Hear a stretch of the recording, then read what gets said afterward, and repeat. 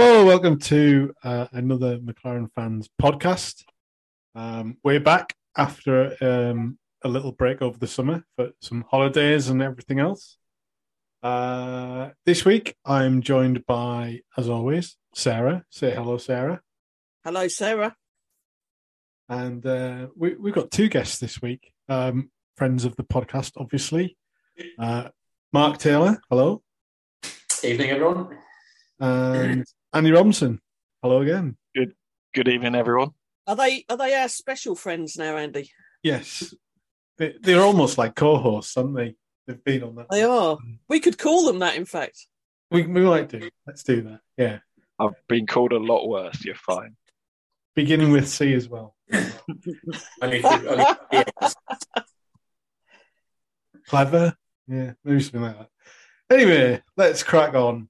So, this is our 50th episode.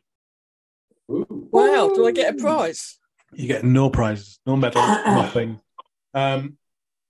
We did our first one on the 7th of September 2020. Wow. It was just me and Sarah. We weren't brave enough to ask for guests at that point. We started it sort of during the lockdowns in the UK when the F1 came back on, and we were still essentially, we couldn't travel to go to races at that point. So between some chats with me and Sarah, we decided, wouldn't it be great if we started a podcast, talk about things McLaren like we would do normally at races, and hopefully get some of our friends on there to do the same along the way. I for one, never thought that we'd hit 5 podcasts, never mind 50. So that's quite impressive. And obviously, thanks to everybody out there who's been listening. However, things have changed slightly since then. Obviously, we can now go to races. We can meet up with people and we can chat in real life now. So we kind of thought, well, how does this affect what we were doing with the podcast? And what we found was we're trying to cover every race, but what we really want to kind of do is basically chat about McLaren, and whether that's racing, whether that's about driver changes, new livery, T-shirts, kit releases, anything McLaren that's any rubbish. Any McLaren rubbish, basically.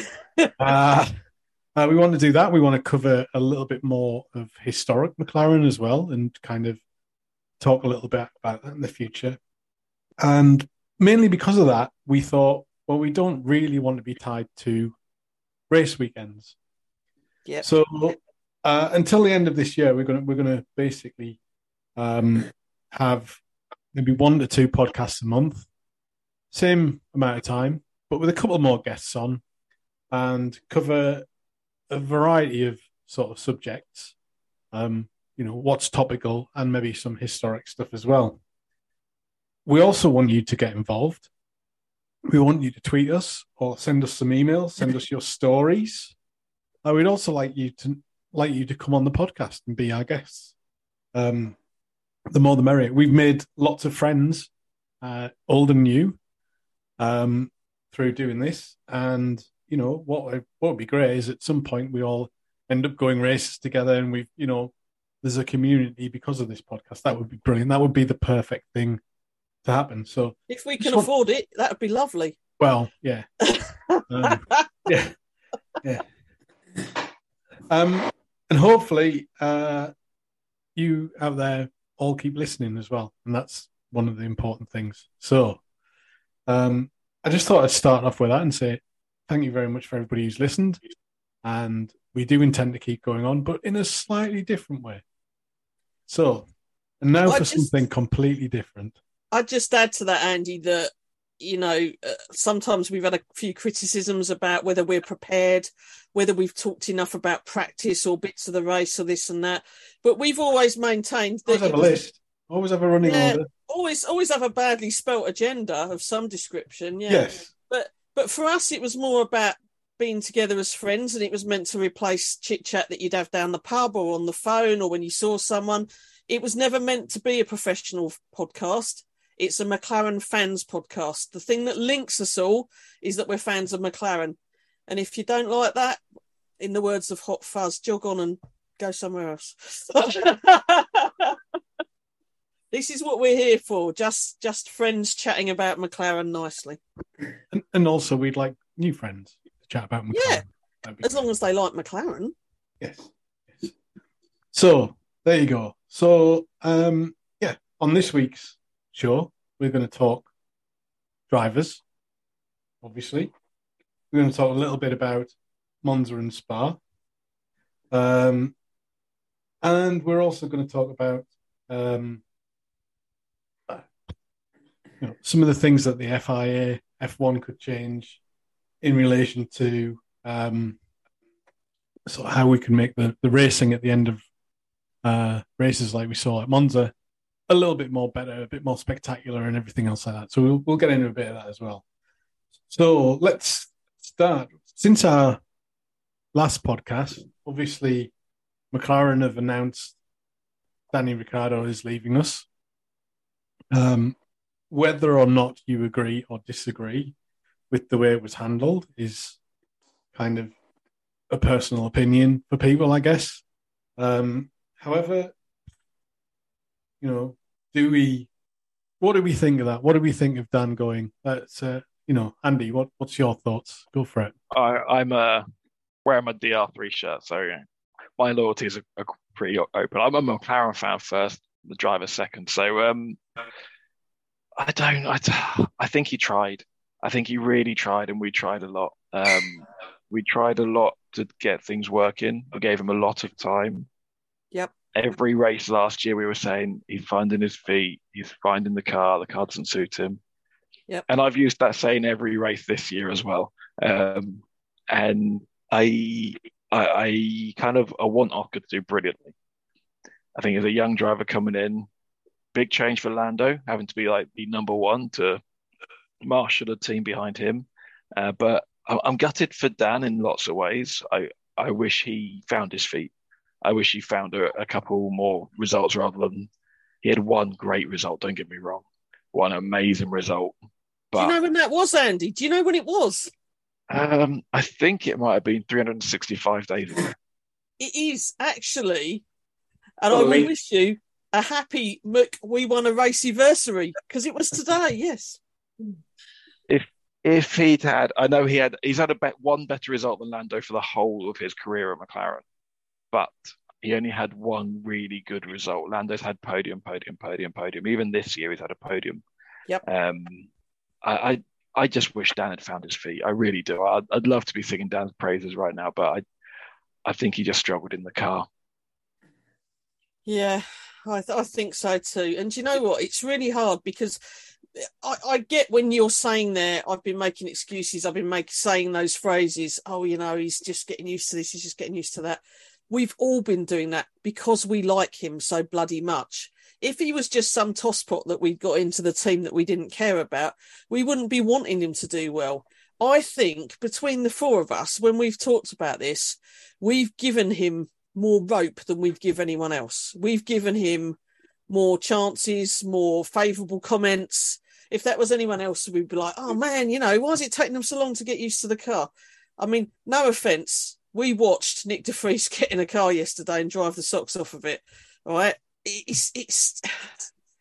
I really like Daniel Ricciardo. I'll be sorry to see him go. I'm sorry the relationship didn't work out.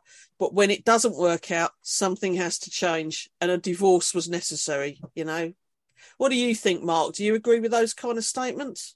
I agree with everything that you say. And I think I said on the podcast last year that, even sort of before and since the Monza win, that there were times when, let's be quite honest, some of his form was a bit disappointing. We brought him in as a multiple race winner, multiple podium winner, someone who was competing for championships in, when Red Bull weren't as good as they are now, and we really wanted him to hit the ground running and to be consistent. I think it's time to be honest. He hasn't shown the consistency that we would like him to have done. we'll celebrate the race win, and no doubt, and hopefully in a year's time, it won't be 2 years since we won a race next year, but we'll probably still be talking about it as a historic race for McLaren. But let's be honest, he probably didn't perform as I think certainly the four of us and maybe the broader McLaren fan base would like him to have performed. Yeah, I'm just gonna just on one point there. I saw quite an interesting snippet of an interview with Will Buxton and Jacques Villeneuve. And normally, I wouldn't give anything Jacques Villeneuve says the time of day because he is a bit of a mouth, right? But he is a bit blunt, so you do get the truth. Well, he said Daniel Ricciardo has not been a good driver since he left Red Bull. And I sat there and thought, okay. Then he went on to justify it, saying that in 4 years, he struggled at Renault, which is now Alpine. Yep. And had a one-off result where he won a race for 2 years. Then he's jumped ship to McLaren, where he struggled at McLaren, had a one-off blip of a fantastic race, and won it. And is it the fact that he just can't get on with a car that's not a Red Bull? And that's a very good point.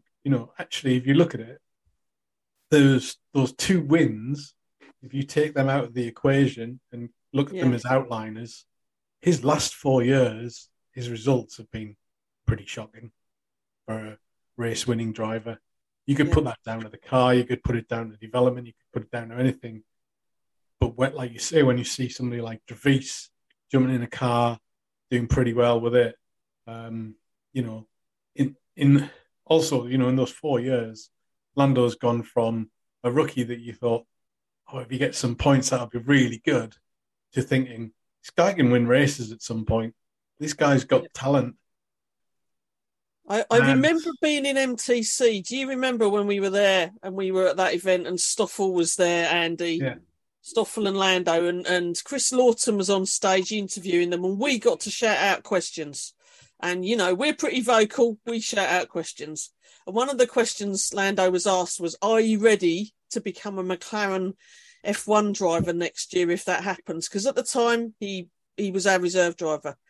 He was really humble and sheepish and like, I'll probably be ready, but I don't know really, I'll just wait and see what happens. Whereas other drivers are quite balls out, aren't they? Like, yes, I am the best driver in the world, and all of that. And he wasn't like that at all. And when you look at how much he's grown up in the last 3 years, 4 years maybe now, he looks a lot older as well, which makes me feel better because when I had a photo with him, it was like having a photo with a child, Not like that. But he's grown up into this role, and he said he didn't get on with the car this year. He had to make adjustments and changes to his style.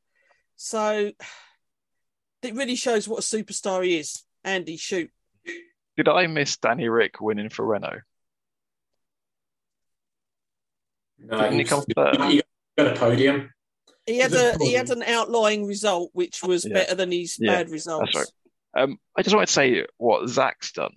Zach, as a businessman, he's transformed our team. The sponsor, the way that everything's approached. Look, you cannot look at a millimetre of the car without there being a sticker on there for a massive sponsor. And we've got loads of massive sponsors. He's made a business decision. And that hasn't come overnight just to get rid of Danny Rick. Probably for the whole season, he's been coaching him, saying, you need to start getting better results. You need to be achieving this, getting 10, getting 9, getting in the points, getting through to Q3. Any business manager does that to their team, and they'll coach them through to try getting them, because no one wants to fire someone. It's costly to start with, and then having to replace them is costly as well. But he'd have been trying to coach him and trying to get him through, and he's finally had to make the decision, and he's made the strong decision. He's got a replacement with great potential. We have a driver that could win the World Championship tomorrow if we gave him the car, and we have a driver that could win it in 5 years' time if we give him a car. It's great choices. I can't fault what Zach Brown's done, and he hasn't done it in any other way but a purely business great way of doing it. And he's getting some stick for that, isn't he, on Twitter? Have you read that, guys? All the not necessarily Daniel Ricciardo fans, but certainly seems to be the younger audience saying, "Oh, he's a snake. He's not." But they've got to remember, he's a businessman, and there's a business decision, and there's a board behind this as well. Zach takes instructions, and I think, I think he had to do something. This is the way it's always been in F1 with drivers. Yep. If you don't perform, you're going to lose your seat. Doesn't matter if you missed a nice guy of shit. You go in. That's why there's a contracts board for these reasons, because this shit happens. Sorry, Mark, you were trying to talk. I was going to say, just to add to what Andy said, and I hope this isn't the case. We know F1 drivers make a lot of money anyway, and they're not just in the seats for that. But I think it was fairly well documented that when Danny Ric left Red Bull, he was offered a lot of money by Renault. He would have been offered a lot of money by us as well. Maybe the amount took a little bit of edge off him, and he didn't have that hunger like he used to. And even just little things like, we think back to sort of his little radio snippets when he was at Red Bull. They've been an awful lot tamer over the last couple of years than then, and maybe he's just lost the edge himself over the last couple of years. Yeah, there's an element of that. Let me throw a random one in there. I know we were going to mention Nick de Vries, but let me just throw this in here. Nick de Vries used to be a McLaren Junior driver. For whatever reason, we parted ways with him. He has won GP2 or Formula 2, as we call it now. He has won Formula E. He has driven in World Endurance, and he has been very good. Would he have been a good person to throw into our car? I'm gonna sort of say we will see in time, because it looks like these. Answer. Well, I'm gonna back it up. I'm gonna back it up. Obviously, he was in our driver program. We've had other drivers that have come through our driver program and equally done as well in lower formulas. Stoffel Van Dorn, K-Mag.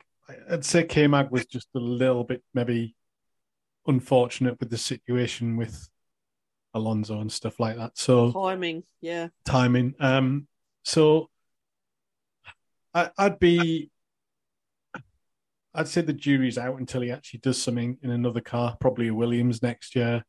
And I'd say that it's still even though we've taken Pasteri to come in, it's still a risk. It's still a risk, but it's a hell of a lot of a less risk than having a 7-time winning driver getting a lot of money to having a rookie come in. You can give them a bit of slack and a bit of coaching, and maybe they can learn as well. And maybe that's the part of the issue, that Dan's style just doesn't fit how these new cars work and how they all break and everything else like that. Yeah, I think there's one big thing to remember with Nick de Vries is he was in Formula E for Mercedes last year. We've just brought kit and caboodle Mercedes Formula E team. We literally are rebranding everything. We would have had primary options on Stoffel and Nick's contracts for next year, and we haven't renewed either of them. As far as I know, I don't think either of them are racing for us next year, as far as I know. I believe Rene Rast has been, but I haven't seen anything about Stoffel at all. So if Zach liked Nick or Stoffel, one of them would have a contract, surely. So let's turn that around on something you said earlier. Zach's a businessman. It's about business decisions, cold-hearted business decisions. But you've just said if Zach liked them. But part of that business decision is you've got to like the person as well. You don't do business with people that you do not like. I'm with Andy. I don't know. Surely you do. Surely you hire someone you don't like that's a real bastard that's going to win a race. Surely that's a business decision, no? No, because that one person can be that person that upsets the whole apple cart. That can be the Ronaldo in the Man United dressing room. He's going to go, Fernando. Yeah, we've seen it in... we've seen drivers not be team drivers. They've been individuals, and and they've paid off their team, their mechanics' mortgage to make sure the mechanic's loyal to them, not to the other driver. We've seen it all happen in the past, and it doesn't bode well for the team. Yeah. Okay. Good discussion, guys. It is like we're down the pub, but no beer. It is only Monday. Yeah. Right. Well, obviously we know Dan's gone, and so we've got Oscar Piastri, another Australian, who's coming in. So, Mark, thoughts on that? I think again, the jury's out until we actually get him in the car and see what he can do. I think so far as choices were concerned, was it down to him, between him and Colton Herter? I don't know. I think with Piastri, they've probably got someone who is pretty good, but going back to what we were talking about before, Zach being a businessman, I reckon he would be sort of the cut price option for the time being, perhaps. Yeah. Colton Herter, I think, would have brought a lot more marketing potential with more races being in America next year, and chance to grow the brand in America more. But I think only Zach and the board know the reasons why they've gone for Piastri as opposed to anyone else, whether that be Colton Herter or anyone else. Don't know what you guys think. You're talking sense, Mark. There's always a first.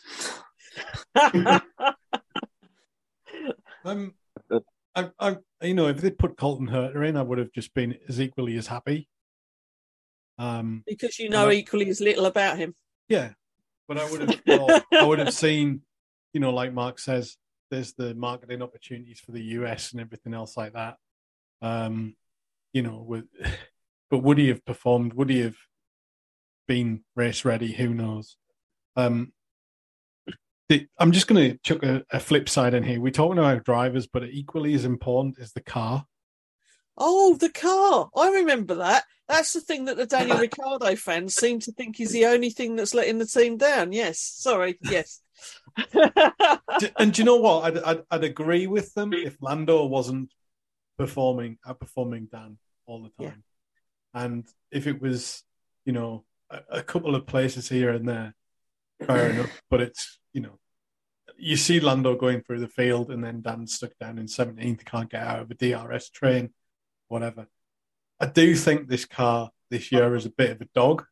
It's a bit of a, Fraggle. Sorry for that again. Yeah, McLaren Doggo won't like that. Maybe it's a puppy because it's still so young and it's but it needs to grow a bit, doesn't it, year by year? Yeah, this is definitely the development year and training, and I think a lot of other teams are using this season. None of us bar Red Bull and Max Verstappen are going to win the championship now, and kind of there'll be a lot of experimentation going on. What can we put on for next year? What are we developing? And everything else like that. And I just don't think the car has been great. I think last year's car was much better and much better balanced. But I also think there's so many issues that we've had with this. You go back to Bahrain where we had a car without brakes. Yep. So we've done well to develop it, but I just do not think that the concept or what we've built is great. And I don't think that's helped Dan in his situation. However, if both drivers were struggling, then I would have a lot of sympathy and I would think that Dan had been done really hard by. But the gaps are just massive and he's just not making the headway that he should be. As somebody with so much experience in F1, he should be able to at least outdrive some of the issues. Whereas Lando, who's still technically people look at as a bit of a rookie, even though it's his fourth year, is it, in F1? The guy's actually... It's third, isn't it? I don't know. I can't remember. I thought it was his third year. 4 seasons. Jesus, where's the time gone? Yeah. 73 races, 4,000 odd laps. So yeah, podiums. There you go. So I think there's a bit of that in there too. So, but maybe that demonstrates that Dan's possibly lost the hunger and why we're going for a much younger lineup. Yeah. I think that's fair enough. Anyone else got anything to add on drivers and cars and bits and pieces like that. I just don't want another McHonda 4 years of development seasons. Yeah. I'll be honest. I love this team, but I was not enjoying those years. No. Yeah, I mean, our support is non-wavering and it's not going anywhere, but it could feel nicer. It was the point where you would be the lone McLaren fans at a race, and people would come up to you and say, "I really feel for you guys when you've got a 48th place grid penalty to take, and 6th new engine in as many races at the beginning of the season. You're like kind of going, this is not good." And everybody would say, "Oh, I'm sure you'll be back soon." And, look how hard it is to come back from the back. Williams, a few years ago, with Bottas and Massa in there, were almost, winning races and stuff like that. So it's not an easy thing. But, yeah, there you go. I think just speaking of cars and engines, I don't know if it's worth mentioning about some of the new players potentially coming into the engines, and now that Porsche and Red Bull have fallen out. Maybe not us necessarily going with Porsche, but do you think we'll talk about moving on from Mercedes at some point? I don't think we will until we get this car in the right place, because if you change another variable, your cocktail is all different flavours all mixed together, I would say. I can't see us taking that risk again like we did with Honda with a new player. The Mercedes engine hasn't been as good as it was last year, so maybe if we get another season like this year, perhaps. All I would say on that is that Mercedes HPP are a force of nature, and look what they've managed to do in the past. I'm pretty sure they'll get back up there for next season. That's my feeling, my gut feel. Yeah. I think so. Shall we talk about the races? Yeah, there were some races. Yeah. So obviously we've had Spa and Monza, two of my favourite tracks since the last podcast. We had the Dutch race as well. Oh yeah, we had a Zandvoort. Yes, well remembered. Triple header. Triple headers that were never going to happen apart from that time in COVID. One off triple header. And now there's quite a big gap till Singapore, so people can hopefully recover. Yes. It's been a bit of a mixed bag for us. I think we looked strong in Monza, and hopefully we can continue that on. We did say that it wouldn't be a track that suited us as well as last year, but I thought we looked pretty strong and good for us in our car. Yeah. Not so much in Zandvoort, and certainly Spa wasn't particularly great either. But, I think there's a couple of things for me. I think certainly the car is getting slightly better every now and then. I don't think we're... Every now and then? Like that. Well, yeah. I think there's some tracks that suit us and some tracks that don't. And I think sometimes we nail the setup and do all right. And then I think other times we're probably struggling to get the right setup for that track. Yep. I mean, Holland, when we went into Dutch Grand Prix, practice one, it was looking lightning. We were like 4th and 5th on practice one, and I was like, this is going to be a great weekend. And then we kind of went backwards a little bit. Are we the team that keeps our engines turned up while everybody's has got theirs turned down in the practices, and then sort of when it comes to qualifying, we're like, oh dear. Yeah. It does feel like sometimes we put in a glory lap and we all go, oh, it's looking good. And then, was it Belgium on FP3 where Lando was like 4th and then just nowhere in quali? Yeah. It's like, oh, that was so close. If only it had been an hour later, 2 hours later. Just teasing. The less said about Spa, the better, really. Both of us out the point. Yeah. And then obviously we've got Singapore next, which is twisty-turny. Very interesting to see how any of the new cars might conk out in the heat, the humidity.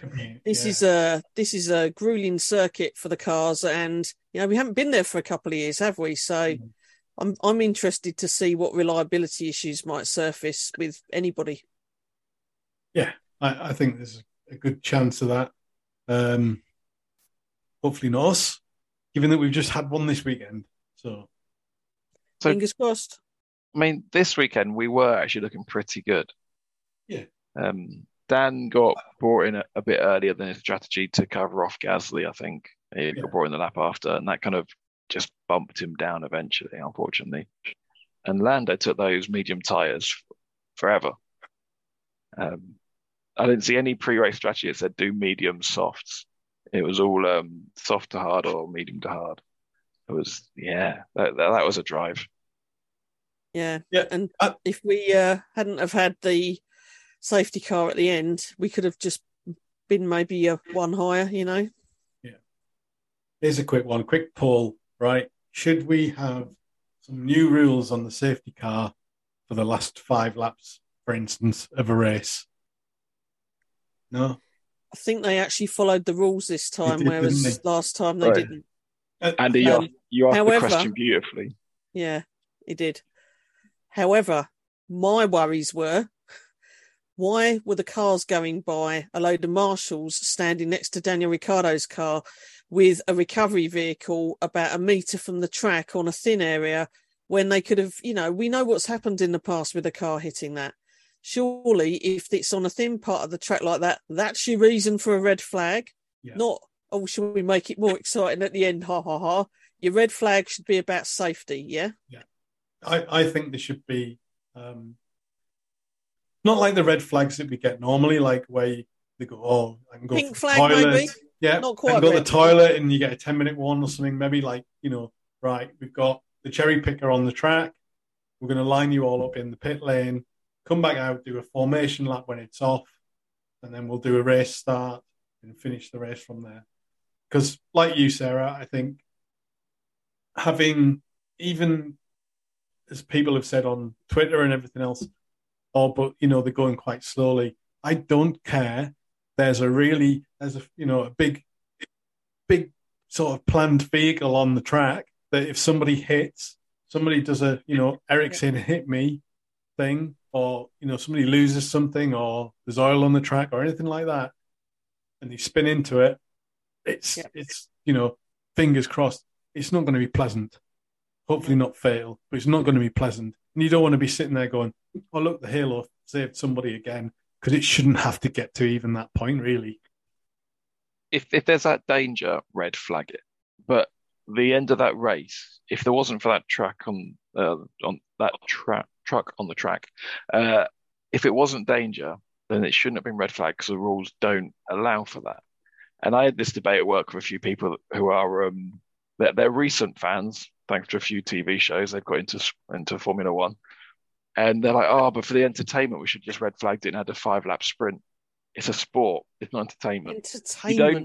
You don't finish a football match 0-0 and say, let's do penalties just so we have some entertainment. Like if Max Verstappen is 30 seconds ahead of Charles, I don't want that to be artificially created a race for the last 5 laps. Max has earned that 30-second lead. He's earned the dominant win. Let him celebrate it. It's sport. Sport might have boring days. Sport might have really, really bad races, and it might have really uninteresting races. But that makes you appreciate the better ones more.